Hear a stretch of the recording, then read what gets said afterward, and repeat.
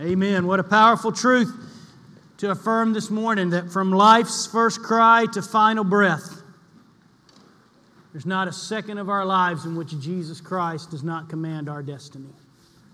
There's not a single moment of our life that is outside of the sovereign power of Almighty God.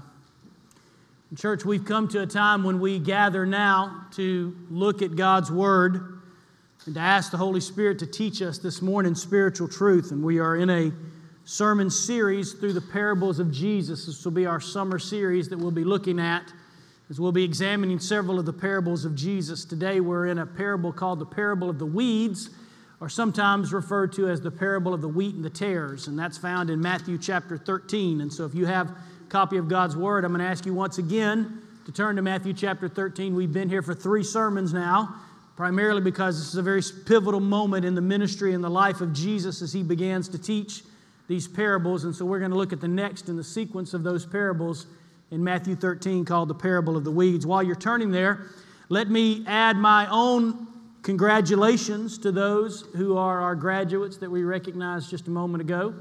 Let me affirm for you the importance of the accomplishments that you've achieved to this point.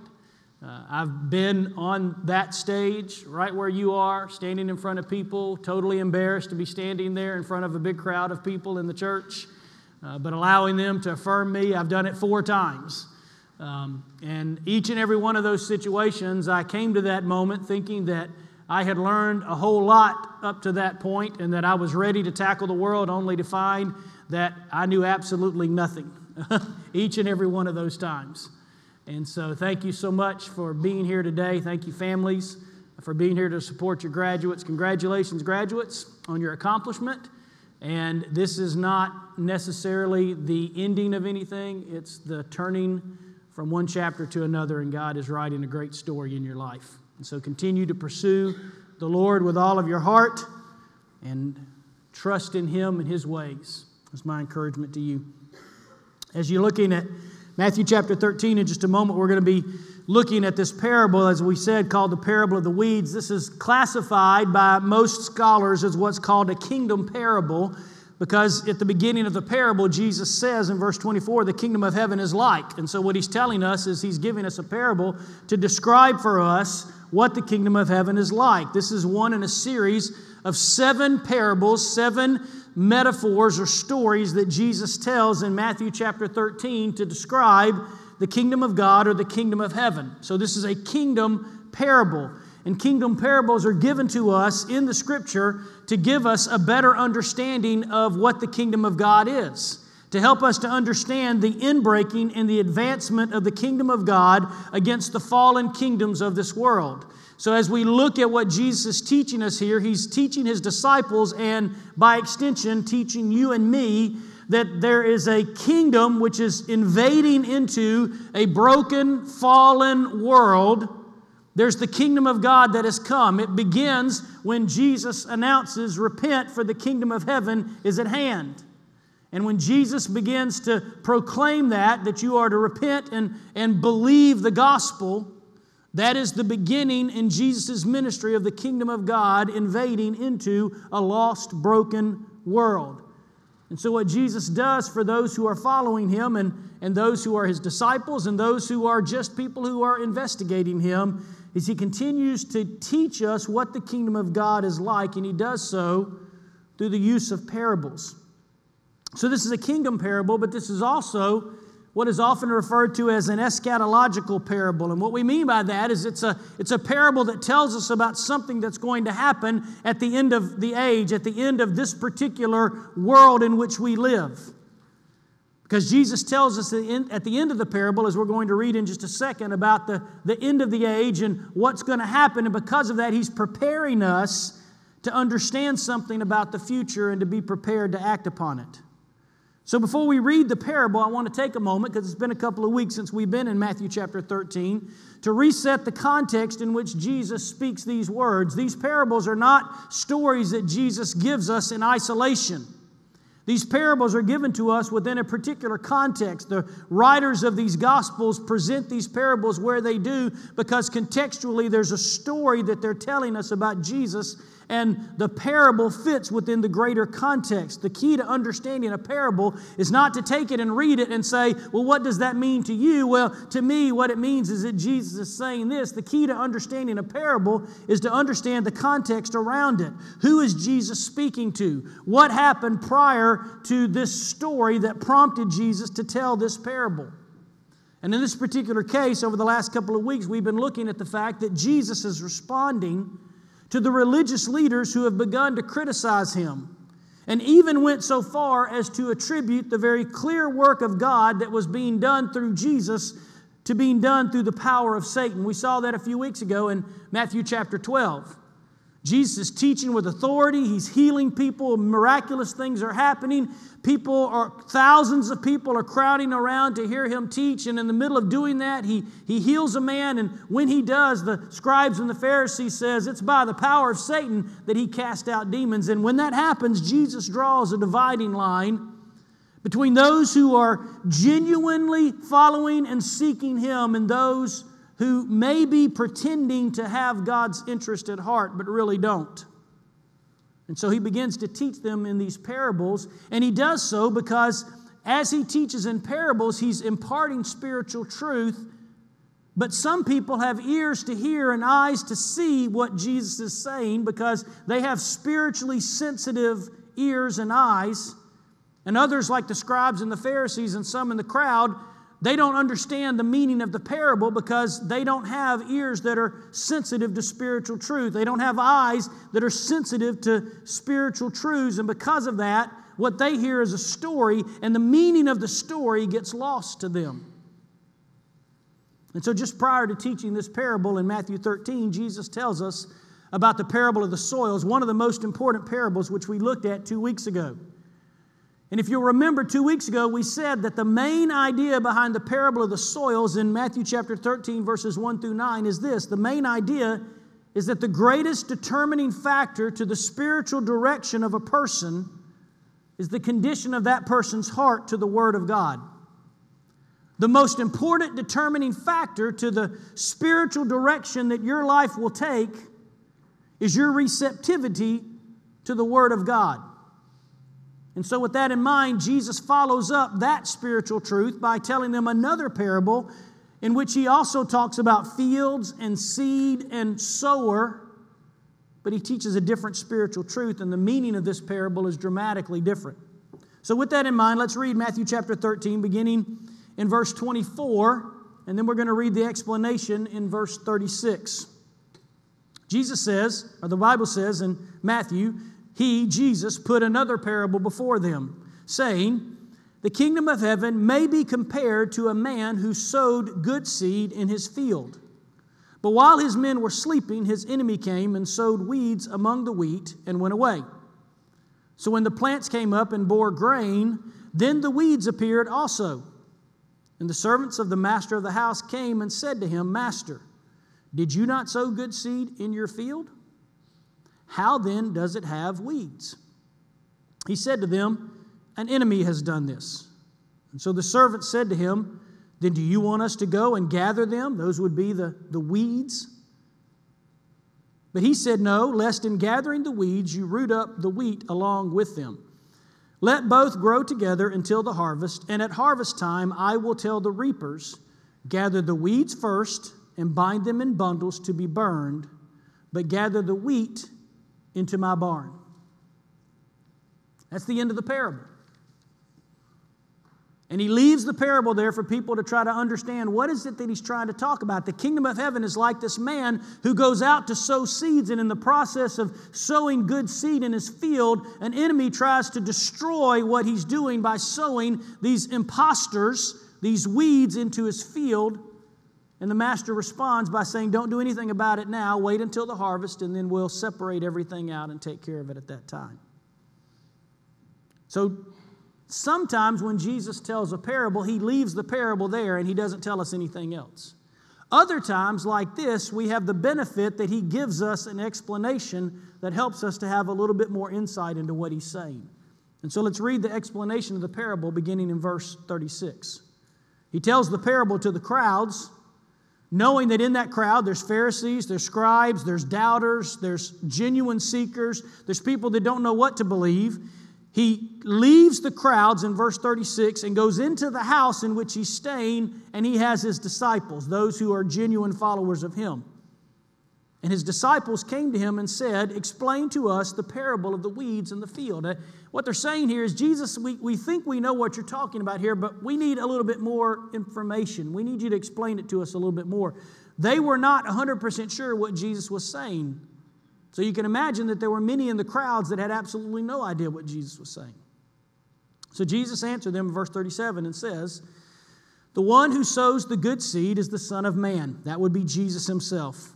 "The field is the world, and the good seed is the sons of the kingdom. The weeds are the sons of the evil one, and the enemy who sowed them is the devil. The harvest is the end of the age, and the reapers are angels." And then he gives them the fullest explanation. "Just as the weeds are gathered and burned with fire, so it will be at the end of the age.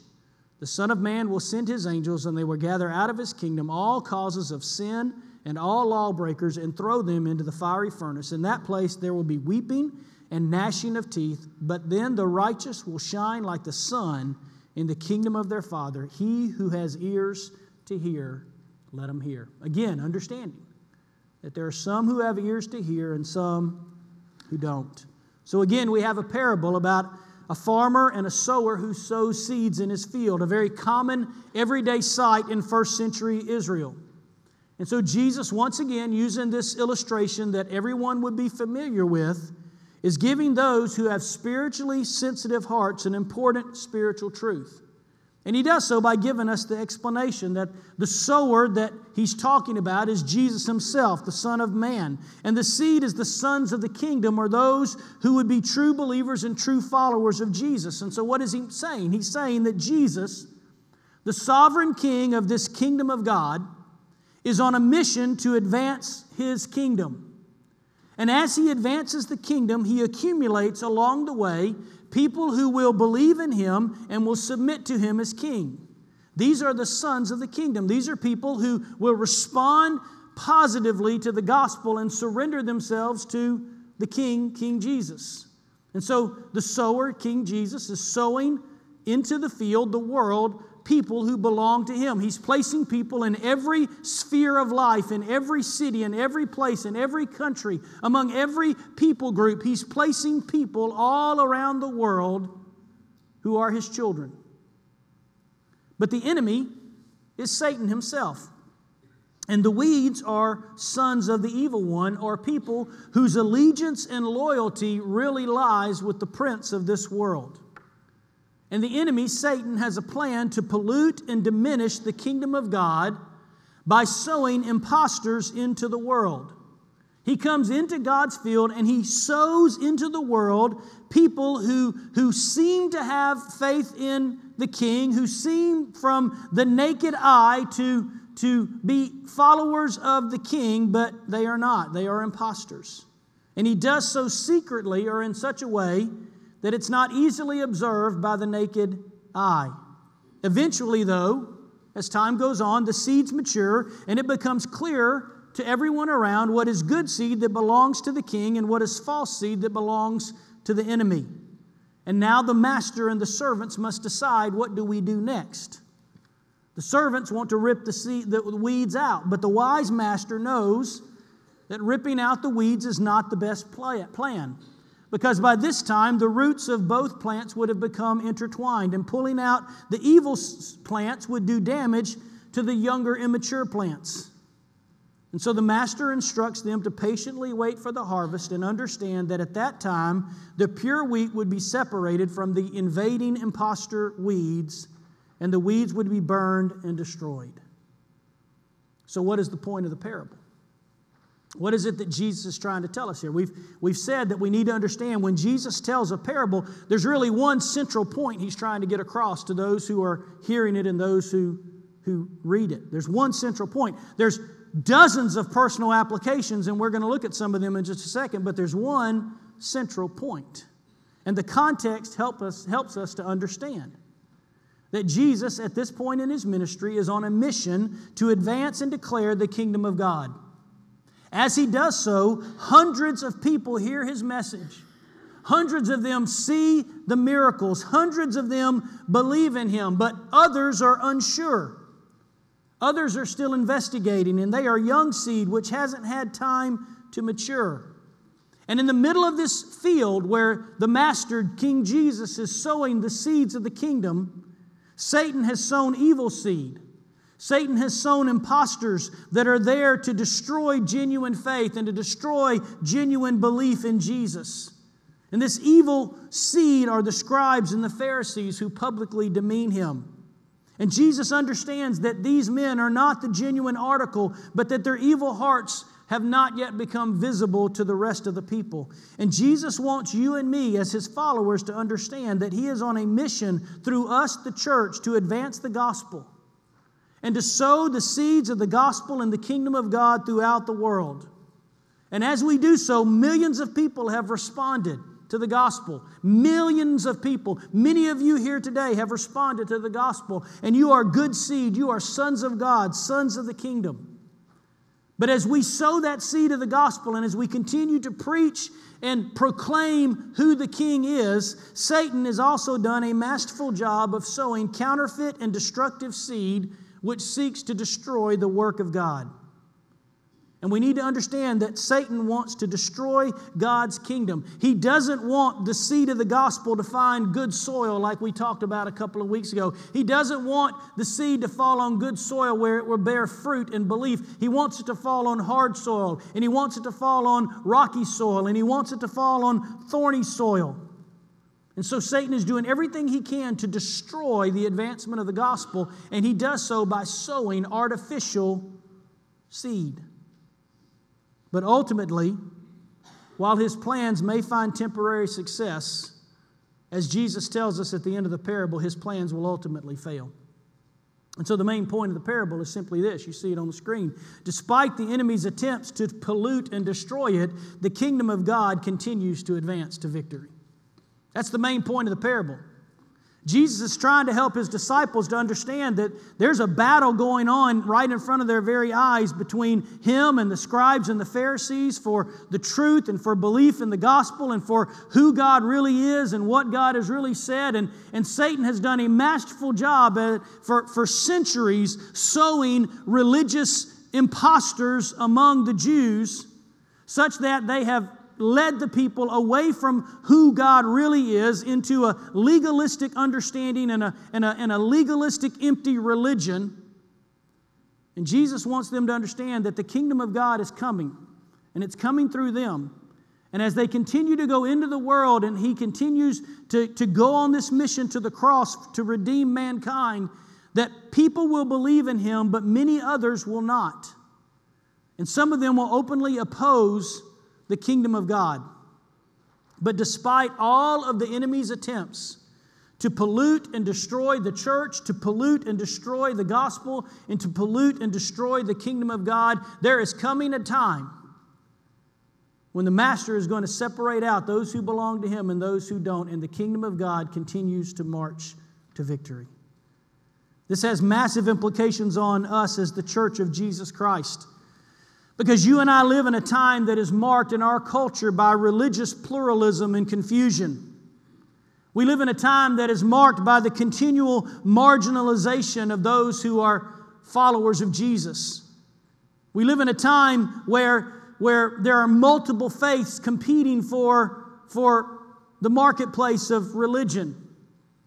And in the midst of all of that confusion and in the midst of all of that, where people who genuinely believe that this is the Word of God, who genuinely want to follow Jesus, who genuinely believe that Jesus Christ is the Son of God. That if we want to live by the precepts of this book and we want to stand on what God's Word says, we will continually be marginalized and pushed to the margins of society. It's important because we are seeing people in our culture who claim to have faith in Jesus, who passionately advocate personal positions which are contrary to God's revealed Word. And we live in a time where people peddle a damning gospel of personal prosperity which turns God into some sort of religious Santa Claus instead of the sovereign King of the universe. And so in the midst of all of that, we have all of these people who claim to be Christians, who advocate things in their own life and in the culture which clearly contradict God's Word. And we have people who stand in churches with thousands of people and preach messages that supposedly come from this Word, which are clearly in contradiction to what the gospel says. Why?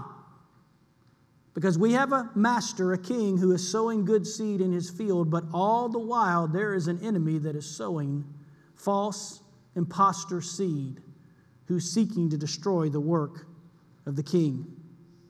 And we live in a time when it appears that the field in which we live is littered with weeds. And as the servants of Jesus, we ask the same question to the Master: what are we supposed to do? Do we trust in the power of the secular courts to change things in our culture?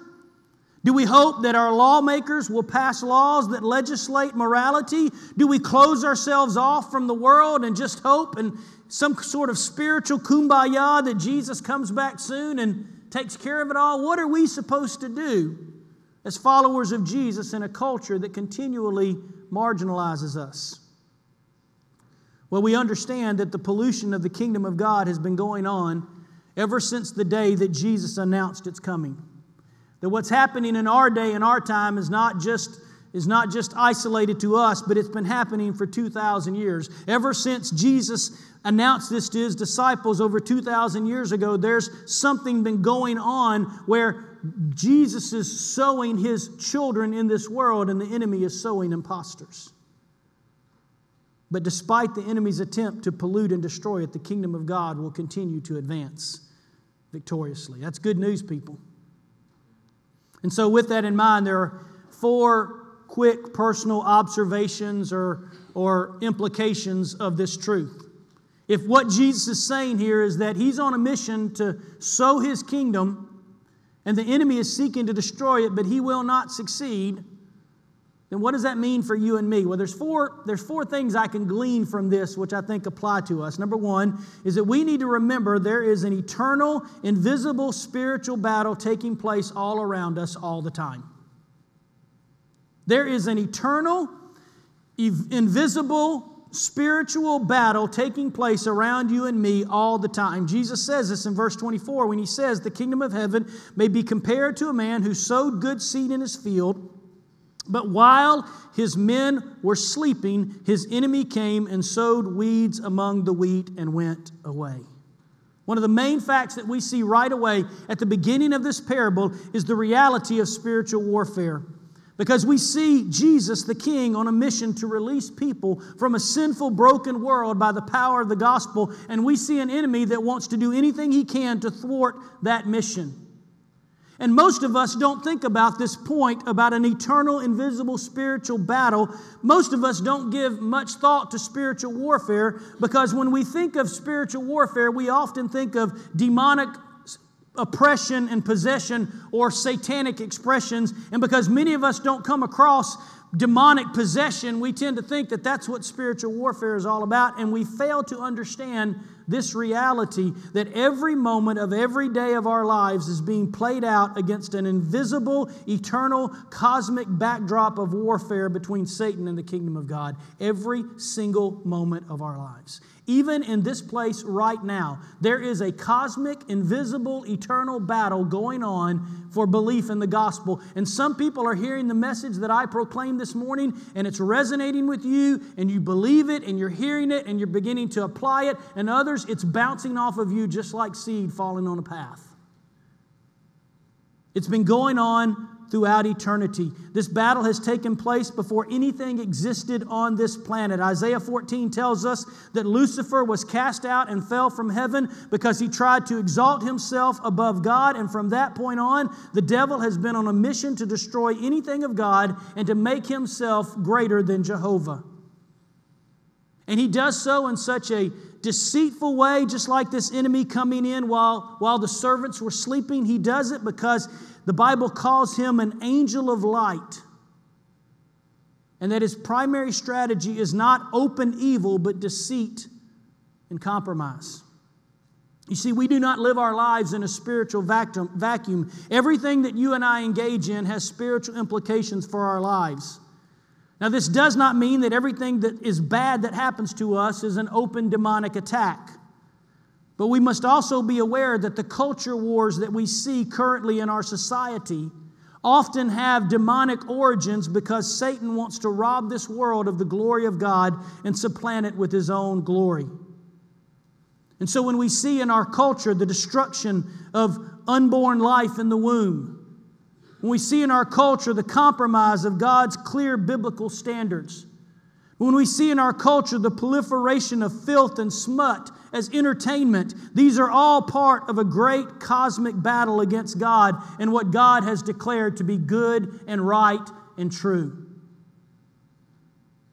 We live in a God's field, but as we do, we have an enemy that is seeking to destroy the work of God. And so you and I need to remember and be alert to an eternal, invisible, spiritual battle that's taking place around us at all the time.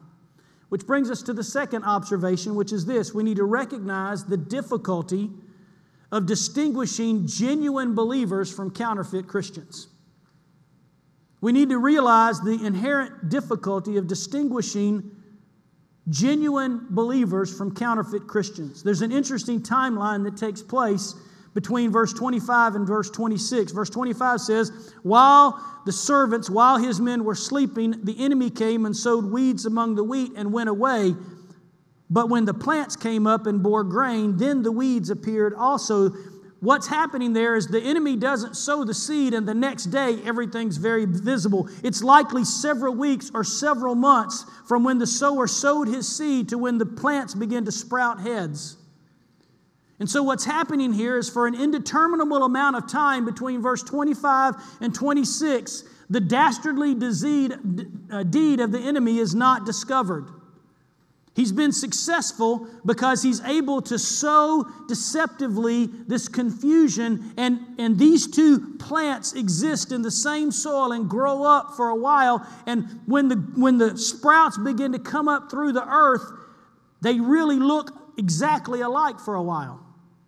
The Greek word that is used here for weed is descriptive of a darnel weed, which closely resembles wheat, but is absolutely impossible to distinguish from true wheat until the time that the wheat ripens. The enemy understands that he needs to sow something as closely resembling the genuine article as possible for his plan to succeed. You see, here's the point. The enemy doesn't destroy the field by sowing something that would be easy to recognize. Instead, he sows an imposture that is virtually impossible to detect by normal human eyes. And this is what's happening in our church, and this is what's happening in our culture around us. Now, some have interpreted this parable of the field that he is referring to church or the local church. But Jesus tells us specifically that the field is the world. And so the point that Jesus is making is not just in the context of the local church, it's in the context of the entire world which belongs to God. That while Jesus sows the seeds of the gospel, and while many will come to faith in Him, Satan also sows deceptive imposters who might initially look like real Christians but are actually spiritually deceived, satanically inspired imposters. And this could be in the context of the local church, but it is most definitely within the context of how the church interacts in the world. And this is why, in our time, we have supposedly open-minded Christians who verbalize their personal faith in Jesus Christ and yet publicly advocate for positions which clearly compromise God's Word. This is why, on a local church level, we have people in local church pews who claim to be Christians and yet use the church as their own personal platform and often destroy and distract the church from the gospel. This is why we have hundreds of churches in evangelical Christianity today that are marked by squabbling and divisions on matters that have absolutely nothing to do with the gospel and the Word of God. Because Satan has done a masterful job of helping us to create a culture where the only thing that identifies someone as a Christian is what they verbalize with their mouth and what they say they affirm, instead of what is actually true and what's going on inside of their heart. This is why we have inflated church membership rolls that are filled with the names of people who publicly pronounce themselves as Christians, and yet they have no love for God's church, no spiritual fruit, and they live morally bankrupt and compromised lives. Because it's impossible for a while to distinguish genuine belief from counterfeit Christianity. And listen carefully as I say this. Just because you advocate in your head an acknowledgement that Jesus Christ is the Son of God who died on the cross and rose from the grave does not equate with genuine saving faith. Let me say that again.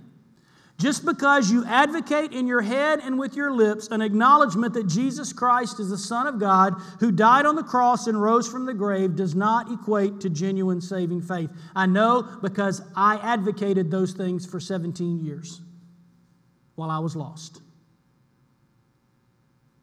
When we see the true disciples of Jesus separated from the imposters is when it's time for the fruit to be developed. The fruit reveals the true spiritual condition. When the plants came up and bore grain, then the weeds appeared also. Then it became distinguishable. It's the presence of the fruit that reveals the true spiritual condition.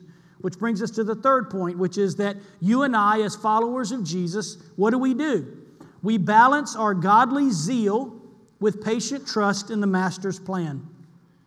We balance our godly zeal to want to see the kingdom of God advance with patient trust in the Master's plan. Verse 28, he said to them, an enemy has done this. So the servant said, do you want us to go and gather them then? Do you want us to go rip the weeds out? But he said, no, lest in gathering the weeds you root up the wheat with them also. Let both grow together until the harvest. At the harvest time I will tell the reapers, gather the weeds first and bind them in bundles to be burned, but gather the wheat into my barn. Once the servants discover the impostor's plan and the destruction of the Lord's field, their first attempt is to clean house, to rip out the weeds. But Jesus reminds them and reminds us to be patient and to balance our godly zeal for God with trust that our Lord has a plan. Notice the Master's reaction. Notice not only what he does, but notice what he doesn't do when his servants reveal to him the news that there were weeds and impostors in his field. He doesn't burn down the field. He doesn't go out and light the field on fire and just burn up everything and start over again. Have you ever wondered that? Why doesn't God just burn it all up and start over again? I'm going to tell you why in just a second. He doesn't plow everything back up. He simply instructs patience until the harvest, because the Master understands that if the workers go out in the field to pull out the weeds, they will trample the good plants in the process, and the roots have become so intertwined that they will rip up the wheat before it's ready and before it's matured. And this is a reminder to us of God's patience with the lost and the unredeemed in our world. It's a reminder to us that our God is a very patient God with those who are lost.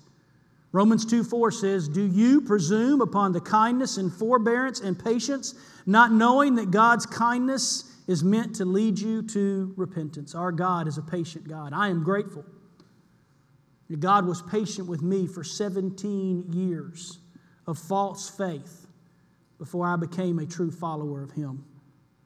2 Peter 3:9, the Lord is not slow to fulfill His promise, as some count slowness, but is patient with you, not wishing that any should perish, but that all should reach repentance. We must realize in our zealousness to advance the kingdom of God and to resist the demonic activity of Satan in our culture, that we must exercise patience and a convictional kindness towards those with whom we disagree. We cannot allow ourselves to be defined as Christians by impulsive reactions that hurt the cause of the gospel, which is the reason why not everything that you feel like putting on your Facebook in response to the culture is always the right thing to put up there. We can't allow ourselves to be defined by impulsive reactions. We cannot attempt to advance the kingdom of God solely on the back of political power plays. Because the reality of it is that we are fighting many things within our culture wars, but listen carefully. It is ultimately will not be the rightness of our cause, but the graciousness of our lives which leads people to Jesus Christ. You were not won to the gospel because of the rightness of your argument, of someone else's argument. You are won to the gospel because of the graciousness of God towards you. And so we need to balance our zeal to see God's kingdom advance with patience that the Master has a plan. Which brings us to the fourth and final point quickly, which is we need to remember the reality of the future and final harvest. The whole point of the parable is to lead us to what Jesus says in verse 30 when He says that there's going to become a harvest in which the weeds are gathered and put into bundles to be burned, and the wheat is gathered in the barn. In verse 39, He says, in verse 39 through 43, He says that the harvest is the end of the age, and just as the weeds are gathered and burned with fire, so it will be at the end of the age. The Son of Man will send His angels, and they will gather out of His kingdom all causes of sin and lawbreakers and throw them into the fiery furnace.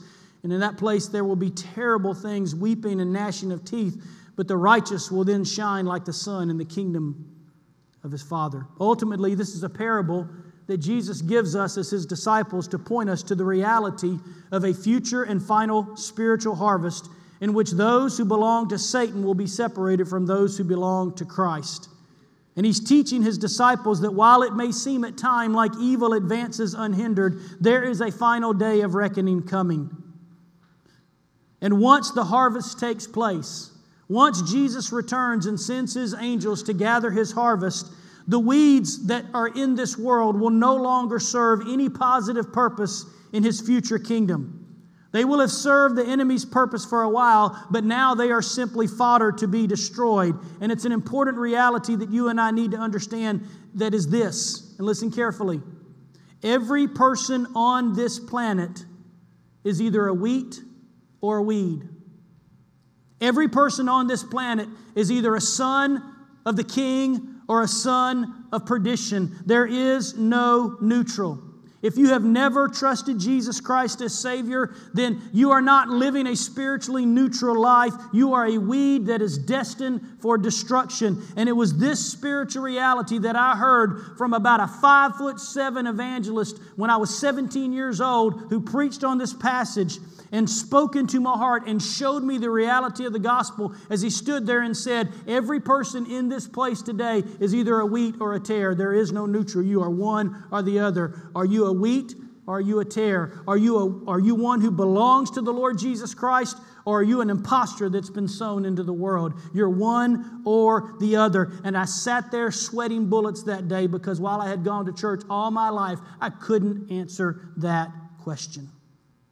And because of that, I came forward that morning and I confessed my sin and I confessed my trust in Jesus Christ. And from that day forward, I've been a child of God and a son of the kingdom.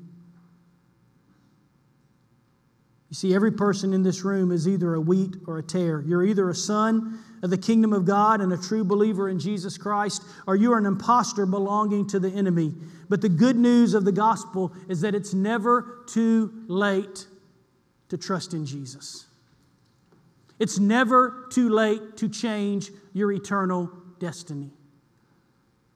I know this because I watched my father struggle with faith for the first 36 years of my life, in which I knew that he knew a lot of things about God. I knew he knew a lot of things about who God was. He knew a lot of the truth of the gospel, but he never truly trusted the gospel. He never truly followed Christ.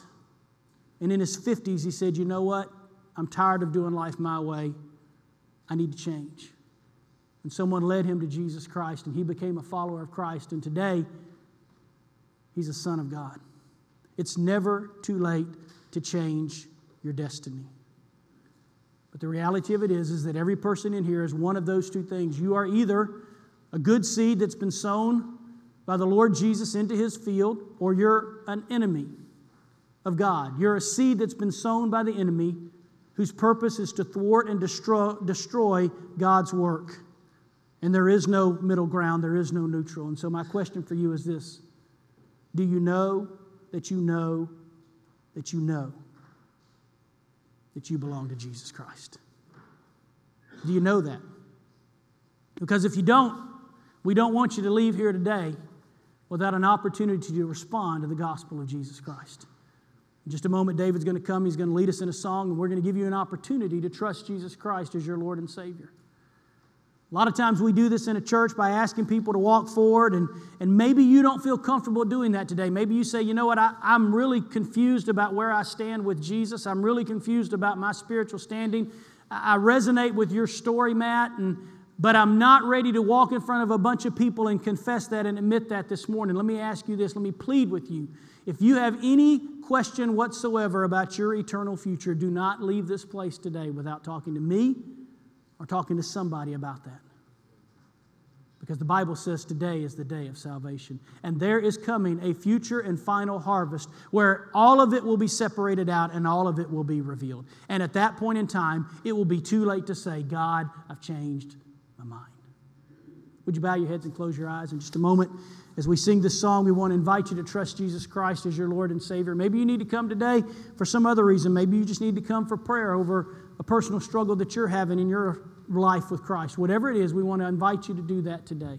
Father in heaven, we thank you that you are the good King and the good Master who sows good seed in your field. And now we confess to you today, Lord, that we want to trust in you. We want to follow you. But we know that there are people in this place today who do not have genuine saving faith. There are thousands within this city today who believe that they belong to you, but the reality of it is that they do not know you as their Lord and Savior. There are millions in our country and billions around the world who have yet to respond to the gospel.